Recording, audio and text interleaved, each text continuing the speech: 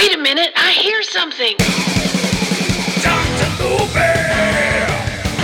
Dr. Movie! Movie reviews! Dr. Movie! Dr. Movie! Yeah!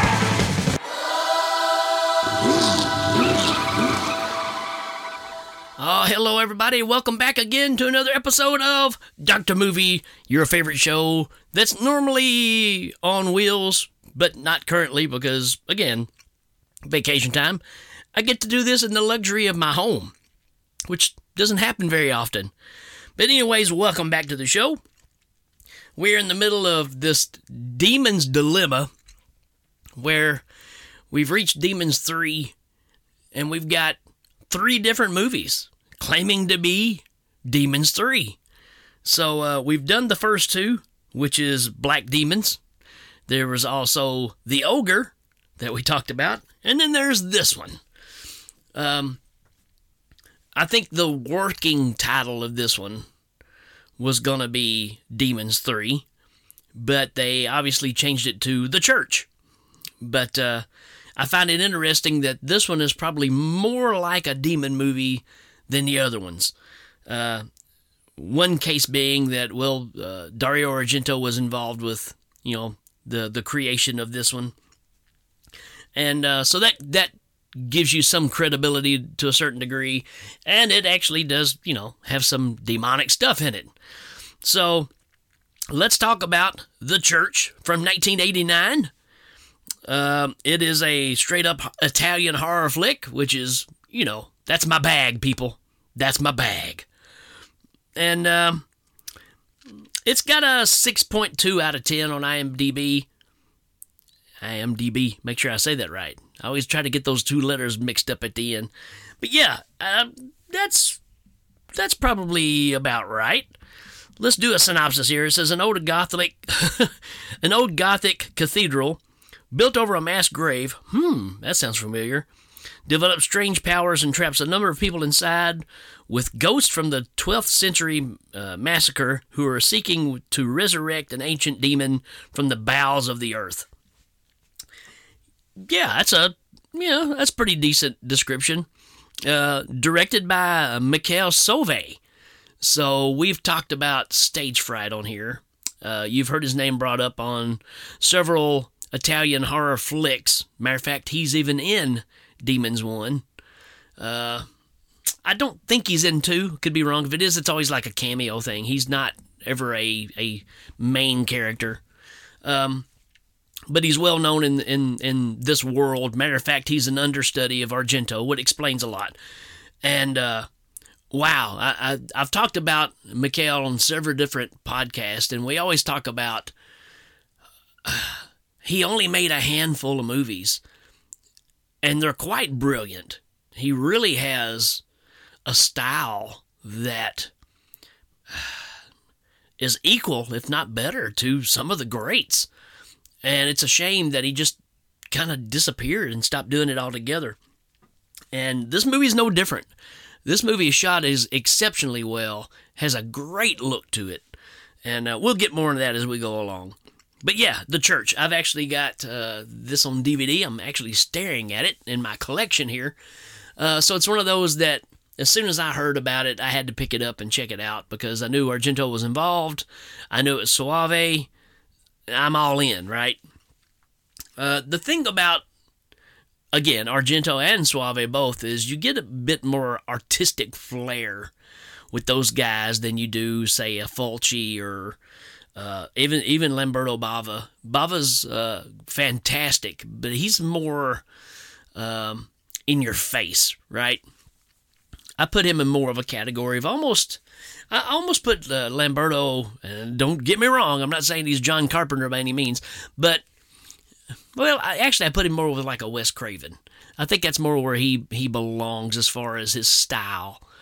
And whereas, the other 2 that I'm talking about, they've got a lot more flair, right? A lot more artistic choices that they make with some of the camera shots and just the way things are put on screen. As far as a cast, Not going to get too deep. I know that Mikhail Sauvé is a police officer. He's always going to make some sort of, cameo of some sort. We have a very, very young Asia Argento in this. So, coming out of being in Demons 2, why wouldn't you call this Demons 3? And this may be Argento's plan, right? To kind of continue that on. And, hey, you remember her in this one. Here she is in this one, right? Who else we got here? Barbara Cupisti, which was also in Stage Fright that we talked about. We've got Thomas Arana in this, who is also in the next movie that we're going to follow up with. That's considered, at the time, Demons 4. Not to give any spoilers away there. And we do have our favorite, Giovanni Lamberto Radis is in this, playing a priest. It's kind of funny because of all the characters that he plays. Being a priest, that's a stretch. There's also other familiar faces in this, but for the most part, that kind of covers the basis of what we're looking at here. Yeah, this starts off back in the Crusades time, right? And you've got this group. Gosh, I can't even remember what they were called. They had a specific title of these type of soldiers, I guess you'd say, from the Crusades. And they're led to this area, and there's a young lady there that has this mark that this guy leads them to, and they kill her, right? And they end up, because of her having this mark, which is basically a cross on the ball of her foot underneath, they end up just killing the whole community there, right? And they're kind of led by this guy the guy that leads them there. You can tell he's kind of a crooked dude anyways. But they end up using him to go around, and he's just convicting people left and right, right? Again, the Crusades were a nasty time, right? No matter what side of the fence that you're on. But, in this case, they wipe out the whole village, and they bury the whole town. All the people, not the town. They bury all the people in town. Just make a mass grave. Throw everybody in it. And they fill it in. And to keep the evil at its core, they decide to try to sanctify the land and build a church on top of it so the evil will be locked forever. That's just basically what the synopsis said, right? And then out of that, it flashes forward to modern time, and there's this, real ancient cathedral, massive church that's built on this location now, right in the middle of a famous town. And we get a young man coming in there that's the new librarian. He gets hired, and there's a lady there that's kind of an architect that's looking at a lot of the artwork and like trying to do some restoration to some of it and stuff. Well, those two hit it off and start getting hot and heavy. And on the side note, you've got Asia Argento running around, who is finding ways that she finds a pathway that's under the church that she can go to and kind of sneak out and go to another area, which leads to, a lot of stuff happens later on in the movie. But as things go on, they find this document that talks about what's underneath the church, right? So our librarian gets this thing that he figures out. He figures out how to read it because it's in Latin. But there's also a trick to it. It's a optical illusion kind of thing. And he figures it out, and it says he has to look for the stone with 7 eyes. So that becomes pretty apparent as this movie goes on. And when he opens it up, bad things start happening, right? And the other thing too is this church it's rigged, right? It's triggered to if a certain thing happens, right? It's almost like it was foreseen that they can't keep this evil locked in forever. That eventually, when it does, this whole structure is rigged up to completely implode on itself. So, in other words, to trap all the evil inside and to kill them all and not let it get out to the outside world. Very similar to, the idea of what happens in the first two Demons movies, right? If we contain it, we can keep it from getting to the rest of the world, and that's always the chance you take, right? So, again, I can see why this was looked at as Demons 3. This movie takes a long time to get going. I think they spend a lot of time on character development that you're just kind of like, yeah, this is kind of dragging out. Now, when it starts hitting the last, 15 minutes of this, the third act or whatever, it starts hitting pretty hard. And, if it weren't for kind of the turnaround there, you're kind of going, man, this is just kind of a long, drawn-out thing. But it does kind of kick into gear. There is a lot of mystery going on because you're trying to solve this thing of what's actually going on, especially from a modern time looking back into the past and trying to figure out what happened. And these people figure that as they go along, and it just so happens that there's a lot going on at the church that the day everything, when the crap hits the fan, right? You got a photography company there that's taking pictures of these people that are dressed up. I guess it's supposed to be a marriage, but it looks like it's just a photo shoot type of thing, and they're dressed up in wedding garb, and they want to go inside the chapel and have some pictures made. You got scaffolding everywhere where they're doing all this, retouching up of the old artifacts. You got a group of kids that are there on a tour just to check it out. Well, lo and behold, something happens and the doors close and they get locked in and there's no way out. Also, our main character, the librarian, when he pulls up that stone I was about with the 7 eyes, he gets possessed, but he still looks like himself, right? So, but it gives him the urge to not do good things, right?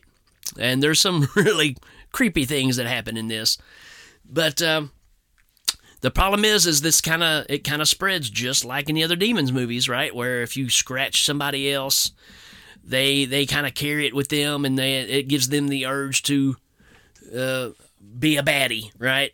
So you kind of got that story building on. When you take it's basically taking the idea of what happens in the first Demons movie, but you're doing a lot of this religious artwork, religious effects.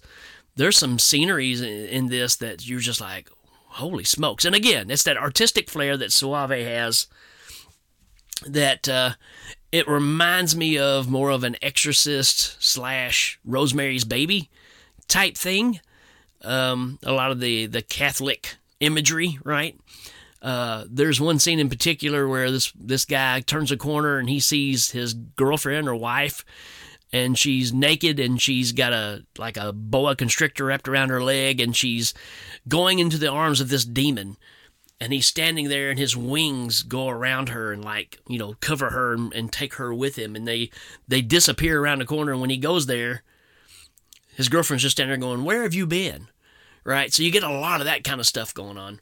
There is a straight, I want to say Rosemary's Baby, almost Midsummer idea here too, with this sex scene where again the woman there that's the architect that's trying to do the refinishing of stuff. And like I said, her and this librarian are hitting it off, to put it nicely. He turns into this creature that she foresees early on as well. And they consummate on a stone in the middle of this church, underground. That is, I guess, there's no explanation of why. Does this seal the deal with all the demons coming back? I don't know. There's no real explanation, but it's very much a Rosemary's Baby scene where she's with her husband and she looks up and she sees a different set of eyes looking back at her. You kind of get that here. This thing looks pretty awesome, except for the teeth. It's very goat-like, but to me, the teeth just kind of take me out of it. But the rest of it looks pretty dang awesome. But there's a group of people around, and they're chanting all this stuff, very Midsummer-like, right? So you kind of get all those elements put in there together. And you get, there's this older couple that's there. And I haven't done enough research on this, but the couple, the guy that's in it It seems like he was in one of these other movies, one of the Demons movies. I want to say it's almost like the husband that takes his wife out to see the movie, but I'm probably wrong. But it's got that same kind of feel. They're an older couple. They're looking at the church. They're going around, and there's a scene where they go up to the belfry in the building trying to find a way out, and lo and behold, the wife is evil. And the next thing you know, the bells start ringing, and when it shows her, she's got her husband's head, which he's pulled off his body, and is ringing the bell with his head. That's the kind of movie you got here, folks. So I'm not going to give much more away because it's a pretty solid flick. Like I said, it takes it. The first hour, you're just like, is this thing going to kick into gear? And it finally does. But it's a really good film. So I recommend it. I think it's closer to a Demons movie than any of the other ones that we say, Demons 3.